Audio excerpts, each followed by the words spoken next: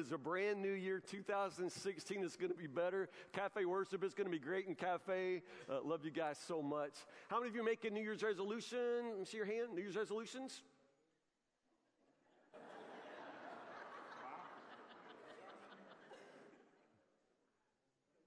Two.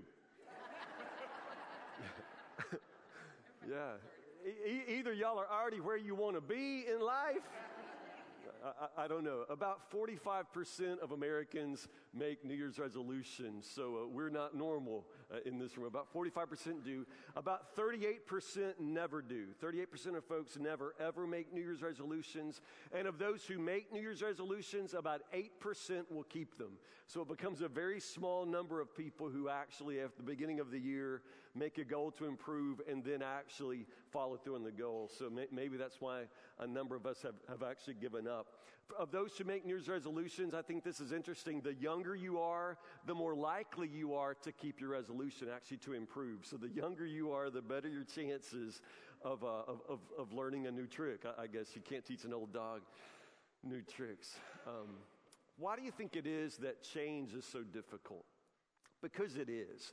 The reason a number of us no longer make New Year's resolutions is we just simply have just given up. We know that we're not going to do it, so why put ourselves through the charade of acting like we're actually going to get a job or lose weight or work out or get out of debt or whatever it is. It comes down to a very, very simple principle in life. It's biblical, actually. Paul talks about it. These simple words. You want to, but you can't. You want to, but you can't. Paul says that. He says that the very thing I want to do is the thing I find myself never able to do. The things I say I'm never going to do, these are the things I do all the time without any kind of effort. Isn't it strange that change actually takes a great deal of effort? It takes no power whatsoever to stay like you are. You can coast through life and never change. But if you actually want to improve, if you want to change, that takes great power. And as Paul says in Romans chapter 7, that's the power that I lack. I don't have that power. So the reason that you want to, but you can't, it's part of being human. It's part of being sinners. We just don't have the power that it takes to change. That power comes from Christ himself. 2 Peter chapter 1 verse 3 says this, by his divine, say the word, power, by his divine power, God has given us everything we need for life and godliness. We have received all this by coming to know him. It's an amazing verse. By his divine power, we have everything we need. Everything we need for life and godliness. God has provided that to us in Christ. So whatever it is that we lack, Christ has already provided for us. The problem is we still don't seem to have it.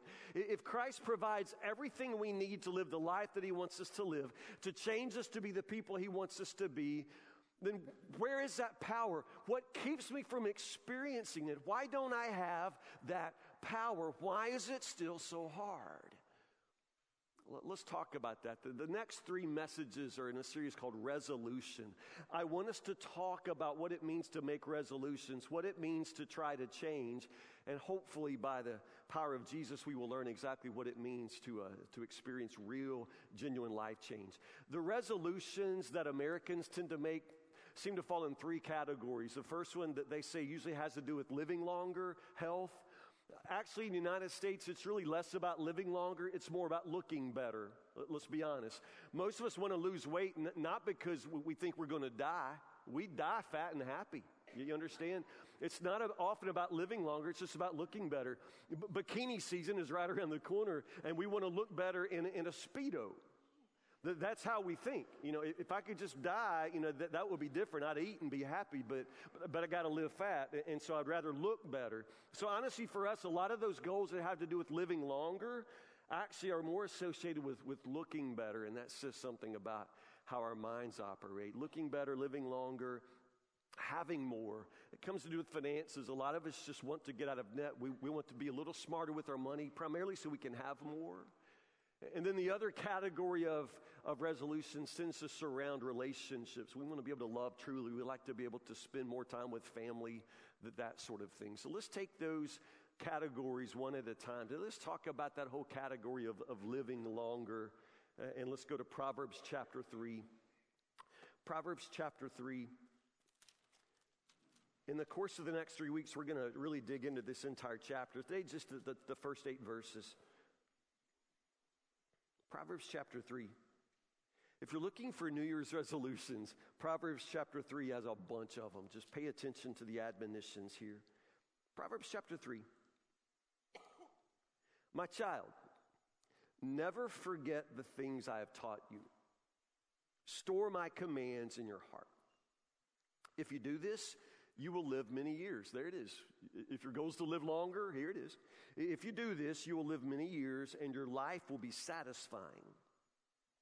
Never let loyalty and kindness leave you. Tie them around your neck as a reminder. Write them deep within your heart. Then you will find favor with both God and people, and you will earn a good reputation. Trust in the Lord with all your heart. Do not depend on your own understanding. Seek His will in all you do, and He will show you which path to take. Don't be impressed with your own wisdom. Instead, fear the Lord and turn away from evil. Then you will have healing for your body and strength for your bones. As He said it there twice then. You'll have long life. You'll have a satisfying life, a peaceful life. You'll have healing for your body, strength for your bones. So there you go. I was in Arby's restaurant one day, and a big table full of worker guys, muddy shoes, Carhartt overalls, all of that, man. They were hardworking guys. They were sitting there eating and talking really loud. And one guy in particular was especially loud. And he was talking about the Bible, which I thought was kind of cool. I mean, it's this hardworking guys, and he wasn't necessarily in a group of guys who agreed with him, but nonetheless, he continued to just talk about the Bible. It was cool.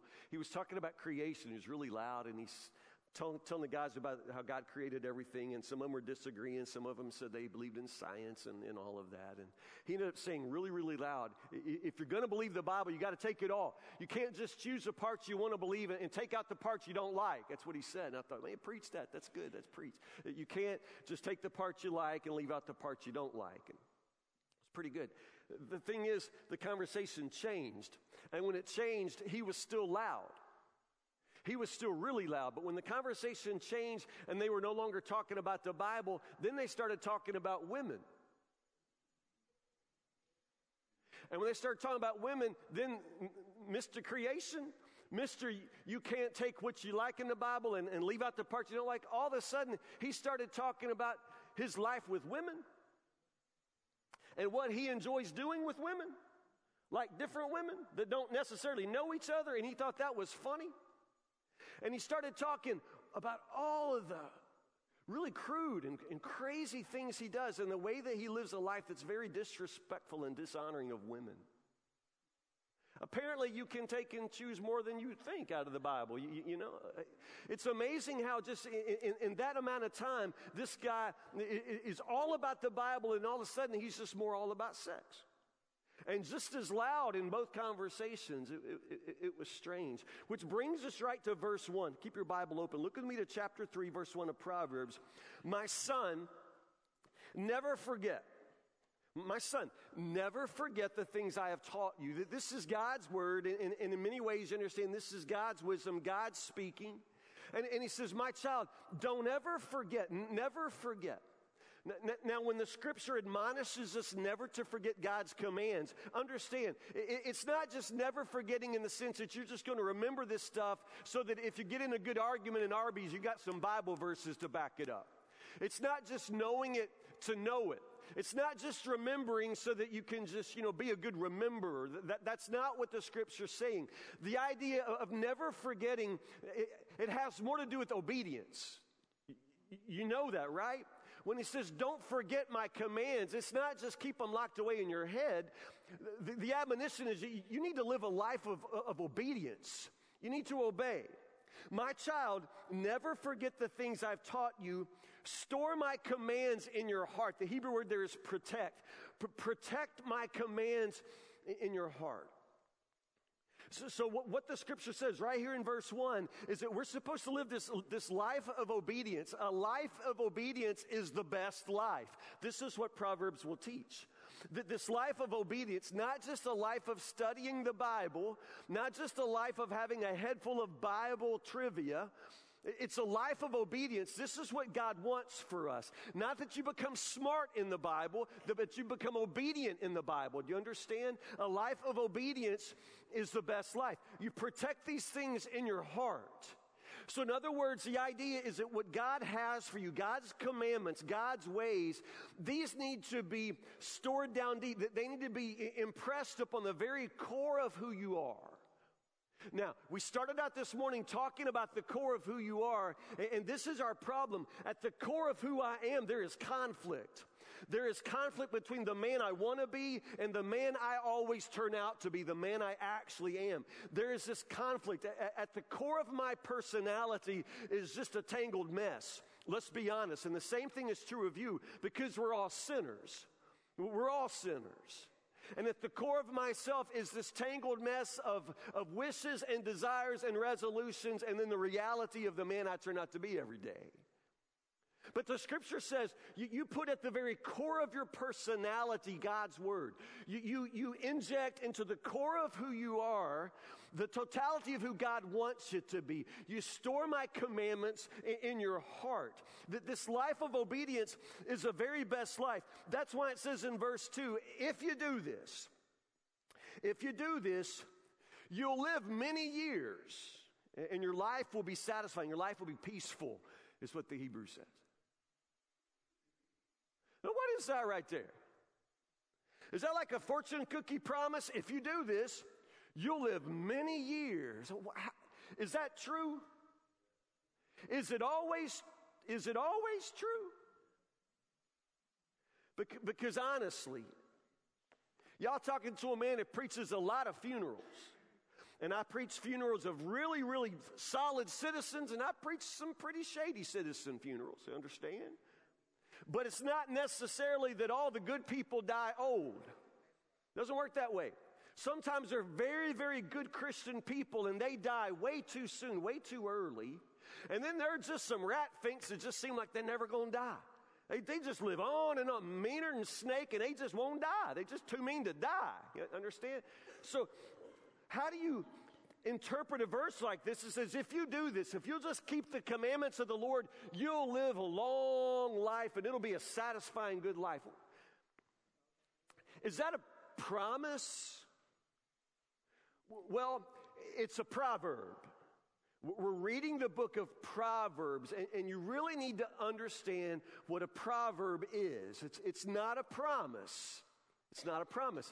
That doesn't mean it's not true. It's just true in a different way than a promise. Now, a promise is a promise, and the Bible is full of promises. Jesus says, I will never leave you. I will never forsake you. That's a promise. Whosoever calls upon the name of the Lord shall be saved. That's a promise. But now this is a proverb. It's an entire book of Proverbs. And Proverbs are wisdom sayings. They are observations, inspired observations by the Holy Spirit, inspired observations of what is wise, what leads to the best kind of life. And so a proverb is an observation of what is generally true. All things being equal, all things being considered, it's generally true. So in other words, this isn't necessarily a promise that if you live by the Bible, you'll live longer than everybody else. Sadly, that's not the way the world works. However, all things being equal, all things considered, if you live by God's word, you will live a long and satisfying life. Do you understand? It's an observation. It's an observation of basically how the world works based on the wisdom of the Creator. So you understand, the truth here is that the life of obedience is truly the best kind of life. It is the life that's probably going to lead you to longevity. It's the life that's probably going to lead you to better health. I mean, following the will and the ways of the Maker just makes sense. He made you. He created the world. He knows how it works. And His wisdom is the wisdom you need for your life. So understand, if it is long life, if it's health, if it's all of these things that you desire and require, then the admonition is you need to line up your life with the ways of God. Make sure your ways are His ways, and it's going to go better for you. That's what the Proverbs say. Do you understand that? My child, never forget the things I have taught you. Store my commands in your heart. If you do this, you'll live many years, and your life will be satisfying. Verse 5. Trust in the Lord with all of your heart. Do not depend on your own understanding. Verse 6, seek His will in all you do, and He will show you which path to take. Verse 6, I memorized it from the King James when I was a kid, and in the King James it says, in all your ways acknowledge Him, and He shall direct thy path. Yeah, in all your ways. The Hebrew there literally says, seek His will in all of your paths. It says, in all your paths, know Him. In all of your paths, plural, know Him, and He will make your path, singular, straight. Interesting? In all of your paths, in all of your ways, in all of your paths, know Him. And He will make your path straight. Kind of interesting when you think about that. How many paths do you have? In all of your paths, the Scripture says, know Him, which is to say, in everything you do, in all of your ways, you just keep connecting the dots back to Him. And everything that you do, you make sure that you can draw a straight line back to the Lord. In all of your paths, in all of your ways, know Him. He will make your path straight. How many paths do you have? Well, if you're like the rest of us, you probably have many paths. Honestly, just stop and think about it. It's on the one hand, you're sitting in church, and so this is the path that brings you to church. This is the person you are at church, the path at church, understand? Tomorrow you may be on a different kind of path, the path at work, the path that takes you to work, and necessarily, sometimes when we change environments, when we change responsibilities, we sort of take on a different mindset, a different kind of attitude. I'm different at work than I am when I'm at leisure, when I'm playing, so that there's a little bit of that's normal. So there's the path that brings you to church. There's a path that you walk at work or school when you go back to school, many of you tomorrow. Some of us, there's a path that we are walking when we're with our family. We're sort of a different person with our family, but you get us out in public. There's like a private self with the family and then a public self, and sometimes those people are really, really different. There's a person that you are on a date. If you're single, there's a person you are on a date and a person that you are perhaps when you're with your grandma. There's a person you are when you're with your grandma on Facebook and a person you are when you are with your friends on Snapchat. Understand that there are these multiple paths that I walk. As I say, some of that is just normal because we really do have to live in different environments, have to function in different roles and responsibilities. And so in some way, I use a different side of my brain when I'm preaching than, say, when I'm watching television. But let's stop for a moment and get really, really serious. Because some of us are strikingly different people when we get outside of church. Strikingly different. In other words, ma'am, let me just suggest to you that the lady you are at church wouldn't even like the lady that you are at home with your kids. You know what I mean? I mean, you're so different that some of us would probably not even know you if we met you out. And you might not even know yourself. It's called compartmentalization. Psychologists have a word for it. Compartmentalization. And it's a devastating thing in your spiritual life. To compartmentalize means to sort of subdivide the space up. Like picture your house, your floor plan. And it's one big space, your house has one big footprint, but then it's subdivided into bedrooms and bathrooms and kitchen and all of that. And you do the same thing in your life. And some of us do it to a very, very drastic degree. We have compartmentalized our life. So here is my work self, and here is the person I am with my wife, and here's the person I am in other situations on the golf course with my buddies.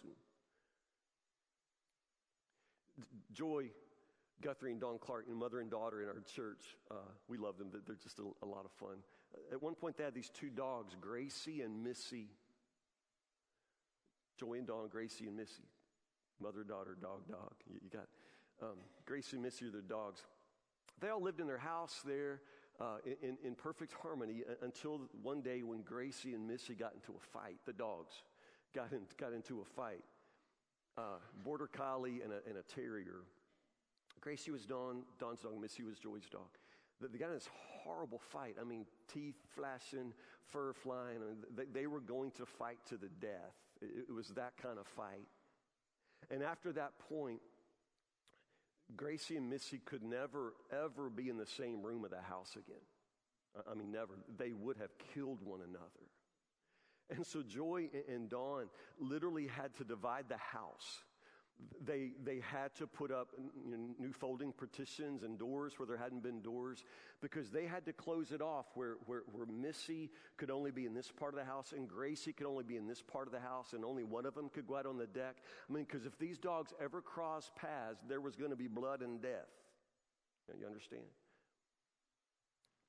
So they compartmentalized their house. You understand that? They compartmentalized their house. So Missy had her compartment, her part of the house, and Gracie had her part of the house.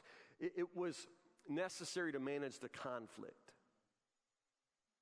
Now, when you and I compartmentalize our lives, we're doing the very same thing. We're trying to manage conflict. But the conflict is inside of me. Understand? The contradiction, the conflict is inside of me.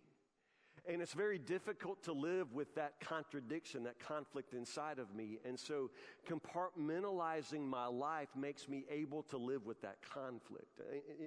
Understand what I'm saying? When I say that the person you are at church wouldn't even like the person that you are at school, this is what I'm talking about. There's like these two people that live in you, and you're almost not even aware of it because you're so well compartmentalized. You don't even think about it anymore. But if an outside observer were to watch you, they would think that you're absolutely crazy. How in the world you can sit in church and praise God and pray and smile? Now, those who know you well, they see the contradiction and they wonder about it. Dad, your kids probably wonder about you a lot of the time because they understand that the man you are at church is not the man you are when they get home with you. And they wonder about that. They wonder how those two men can live inside the same skin, the same body. And I'm telling you, the way you manage that, sir, is by compartmentalizing. Those two guys never meet inside of you. They just don't meet. You have managed to keep the man you are on the golf course completely separate from the man you are with your wife. And the man you are with your wife is nothing at all like the man you are when you get to work with the other women. You understand? It's compartmentalization, and it's devastating for your spiritual life. In the old days, you could just call you plain old hypocrite, and that's what we are. We're hypocritical when we live this way. But I'm trying to make you understand why you do this. You're managing the conflict. You're managing this contradiction because you don't know what else to do. If somehow all the people that you are were to come together, that there would, the fur would fly, the teeth would flash. So when we talk about the conflict inside ourselves, when we talk about, making a resolution, and it's hard because I want to, but I can't, it's harder than even just that. It is simply that I am managing so much conflict inside of me, so many contradictions. I really do want to be a man for God. I really, really do. And the truth is, you're just supposed to be the same person everywhere you go, everywhere with everybody, all the time. You're supposed to be the same person. It's not supposed to be that you sort of have to put on different masks and become a different man, a different woman. That is not the normal life. But it's become normal for so many of us. It's normal for so many people who go to church. There's no wonder that the world doesn't really have a lot of confidence when we begin to share the gospel. No wonder that a lot of us, honestly, aren't even very evangelistic in our lives, because we know, deep down inside, we know that if we started talking about Jesus, nobody's going to listen to us because they don't see Jesus in the way we live our lives. It's compartmentalization. And we've lived our lives so divided off from ourselves, so divided. And I bring you back to what the Word of God says. In all your ways, on all of your paths, know Him. In all of your ways, you acknowledge God. You have His commandments. You have His way protected down deep in your heart. And so in all of your ways, wherever you go, wherever you're with, you're not supposed to keep changing yourself. You're not supposed to become a different person when you walk in the church house. You're not supposed to have a totally different vocabulary when you're in church as opposed to when you're on the basketball court. It's not supposed to be that way. In all your ways, acknowledge Him, and He will direct your path. He'll make your path straight. Notice how we go from multiple paths to one path. In all your paths, know Him, and He'll show you the straight path to take. In other words, you don't have to live this way. It's not at all the path that you're supposed to live. So let's talk about this. Let's talk about how to resolve this conflict. You know the word resolution. It's the same word with resolve. So in order to make a resolution, in order to resolve to change, there's some things that have to be resolved in me. And this is what I'm suggesting to you. You're not going to make a lot of progress in your life, in your personal life. All the changes you want to make, you'd really, really like to start working out. You'd really like to get out of debt. You'd really like to spend more time with your kids. And I'm just saying, I don't know that you're ever going to make that kind of resolution until the real resolution happens inside your heart. That man that you really, really want to be. I mean, you're one man at church, but then you're another man at home. I mean, you may be the father that hasn't had a conversation with your teenage daughter in 4 years. You want to be a different man. I'm just saying, this is a heart problem first. It's a heart problem first. So let's just make some resolutions. First off, let's just say this. If there's a path that you take where you can't take Jesus with you, stop taking that path. It's all right there. If there's a path you take where you can't take Jesus with you, you stop taking that path. Now, some of you may not know what I'm talking about, but others of you know exactly what I'm talking about. If there's a path you take in your life, let's say that in the job that you work, it's a job where you just cannot acknowledge God. It's a job where you can't know Jesus and work there. Then what I'm suggesting is you get another job. Because your life before God matters most. And God will take care of you. If your life at work is a life where you cannot take Christ with you, then you may need to find another job. If there's a path you take where you can't take Jesus with you, you stop taking that path. It may be the path that you're walking at work. It may be the friends that you're keeping. It really may be that outside of the walls of this church, the friends that you keep are people who are going to continue dragging you down. A man, a woman always becomes like the company that she keeps. So there's no escaping that. The friends around you have a tremendous influence upon your life. And some of you are letting people influence you, and they are not influencing you for good. In other words, you can't go into that circle of friends and take Jesus with you. So what I'm suggesting is you end some relationships. You need to find some new friends, because those friends are going to influence you and tear you apart. You'll never, ever get to the life that you're wanting to live if you're trying to hang around with these bums. You understand? You change the friends that you hang out with. I mean, that's part of it. This is just the Christian life, y'all. For some of you, it's even much more difficult. Some of you right now are in a dating relationship with a man or a woman. And you know this is the wrong relationship. I mean, everybody in your life stands back and says, don't you see? Don't you understand what she's like? Don't you understand what he's like? And everybody in the world can tell you this, but you don't listen to anybody. And you've been dating this person, and there have been red flags, red flags, red flags. I mean, roadblocks. I mean, people standing out, waving their arms. And you're just driving right on down this road at 100 miles an hour. You're determined. But you can't go down this path and take Jesus along. This is not going to be a spiritual partner for you. This is a person who always makes you compromise your faith, are they not? This is a person, in order to be with, you have to become somebody you don't even like. You understand? If you're going down a path in a relationship where you can't take Jesus, you need to stop taking that path. You may have to end a relationship. But this is just the real life, you all. This is just how it is. You can't date somebody. You have to become a different person just to tolerate being with them or just to have them tolerate you. I don't know what kind of changes you need to make, but let's get serious. It's not just about losing 10 pounds. I mean, the mess of my life, the mess of your life goes much, much more deeper than that. It's not just about watching too much television. I mean, we dance around the edges of our life as if we can make these little bitty tweaks, these little changes, and somehow become the man, the woman that we're called to be. It's never going to be just small tweaks, little bitty adjustments, y'all. We're much more messed up than that. It comes back down to here, that the path that you walk every day, the multiple paths that you take, and the way you compartmentalize your life so that, honestly, Christ only has the smallest percentage of who you are. If there's a path you're taking and you can't take Jesus with you, you need to stop taking that path. And that needs to be the first thing you do today. Get your feet on the right path.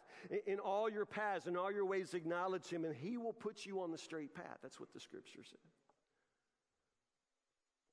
Just the bottom line, you will never resolve the conflict with yourself until you resolve the conflict with God. Your conflict is with God. In the book of Ephesians, it says that we were enemies with God. Enemies with God. You probably don't think about that. You don't think of yourself as an enemy with God, but you do understand what it means to be your own worst enemy. That's what we experience when we make a resolution, and then we come down to that truth that I want to do better, I want to, but I can't. I experience that conflict in myself. I know what it is to be my own worst enemy. I said I wanted to lose weight. But then wasn't it me cramming the Little Debbie cakes in my mouth last night? You know, that was you, right? You know, same guy that wanted to lose weight, same guy's going to start working out, next month. I am my own worst enemy. I know the kind of husband that I want to be, but then I can't quite control the way my eyes wander at work. You understand? I am my own worst enemy. I experience this conflict with myself. But this is what I'm telling you. This conflict with yourself, this way in which you can't for the life of you change. The way that you can't for the life of you do better or be better, at least not permanently. You can do it in little spurts, but it wears you out. You don't have the power.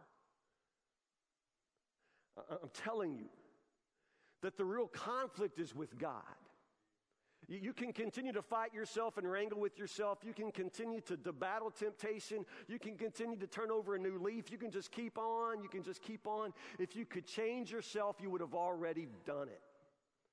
You can't. You won't. You don't have the power. That power comes from the Lord. If you want to experience real change, permanent change, if you really want the life that you dream of, then step number one is you just need to surrender to God. There's this conflict with Him where He wants you to acknowledge Him everywhere you go, with everybody you're with all the time, and you just won't do that. It's a conflict with the God who says, take my words and protect them, put them down deep in your heart and live this life of obedience. It's always going to turn out better for you if you do, but you won't do that.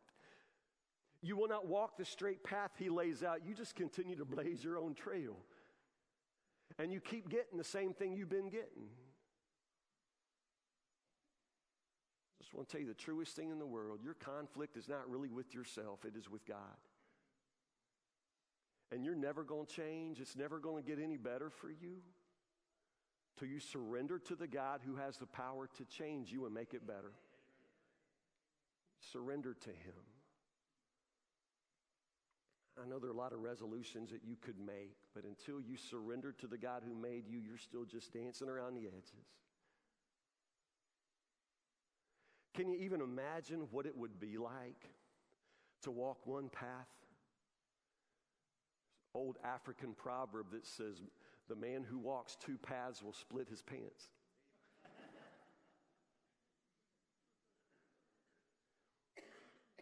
Can you even imagine what it would be like not to have to try to be two different people? Teenagers, can you even imagine what it would be like where you could be the same person with your parents that you are with your friends? Not to have to live a double life. Can you even imagine what it would be like not to have to turn on and be somebody else when you walk in church? Can you even imagine what it would be like to be the same worshiping, joyful person at work as you are here in these pews? Can you even imagine what it would be like to not have to live your life split off into all these different people? There is a mess of conflict inside of my heart and yours too. I can continue to try to win the battles with myself, but I never will. I don't care how many New Year's resolutions I make. It's not a battle I can win without power from Christ. And He has given me everything I need to live this life of godliness. I receive it when I come to know Him. So in all of your ways and all of your paths, know Him. Know Him. And He will show you the straight path. Pray with me.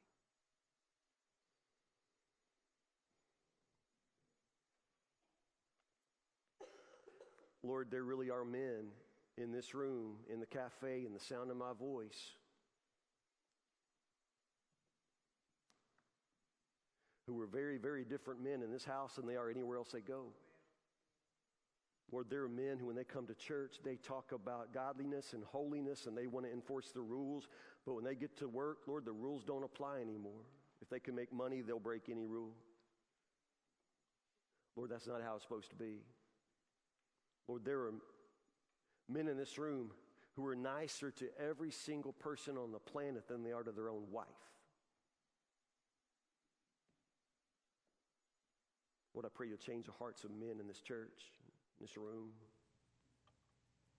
Lord, there are women who just smile and sing and pray and read books and do more Bible studies, Lord, but they go home and their hearts are so cold toward their husbands, toward their own kids. Lord, we want to do better. We want to get along. We want to somehow get the wheels back on this thing, but Lord, we've lost all confidence in ourselves. Lord, we know that no matter how hard we try, we're always going to fall back and be the same or even worse. Lord Jesus, you're our only hope. You're the only one who has the power to change us from the inside out. You're the only one who has the power to make me to die to the man I am, Lord, that I fight every day, and let me live to Christ. Let me be a new person, the man that I'm made to be. That's what I want. So God, give us the strength to surrender. Give us the strength to stop fighting you. Give us the strength, Lord, to take the words that you say and protect them in our hearts. Put those at the core of our personality. So at the very, very bottom of our heart is Christ. And so that the very bottom of our heart, it won't be this tangled mess of conflict that we create. Lord Jesus, let there be nothing in us that is not you. Let there be no path that we take that we don't take you along. Let there be nothing that we do that we can't draw a straight line back and connect to you, oh God, our Maker. God, lots of us have become so good at faking it, we don't even know we're faking it anymore. We believe our own lie. We've fallen for our own show. Lord Jesus, today I pray that you would overwhelm us with the truth of who we are and what we need to be and what it's going to take to get us there. Help us, Lord Jesus, to surrender to whatever it's going to take. Some of us have difficult decisions to make, Lord. Some of us have a very difficult task of changing the road we're walking. But, Lord, I pray one way or the other that you will have your way in us, that you will change us, not just for a little while, but permanently, Lord. Make us to be the women. Make us to be the men. Make us to be the young people that you want us to be. And then let us be that person everywhere we go, all the time with everybody. Help us, Lord. We're so tired of being divided. Will you just make us whole? In Jesus, Lord, just make us whole. We pray these things in His precious name.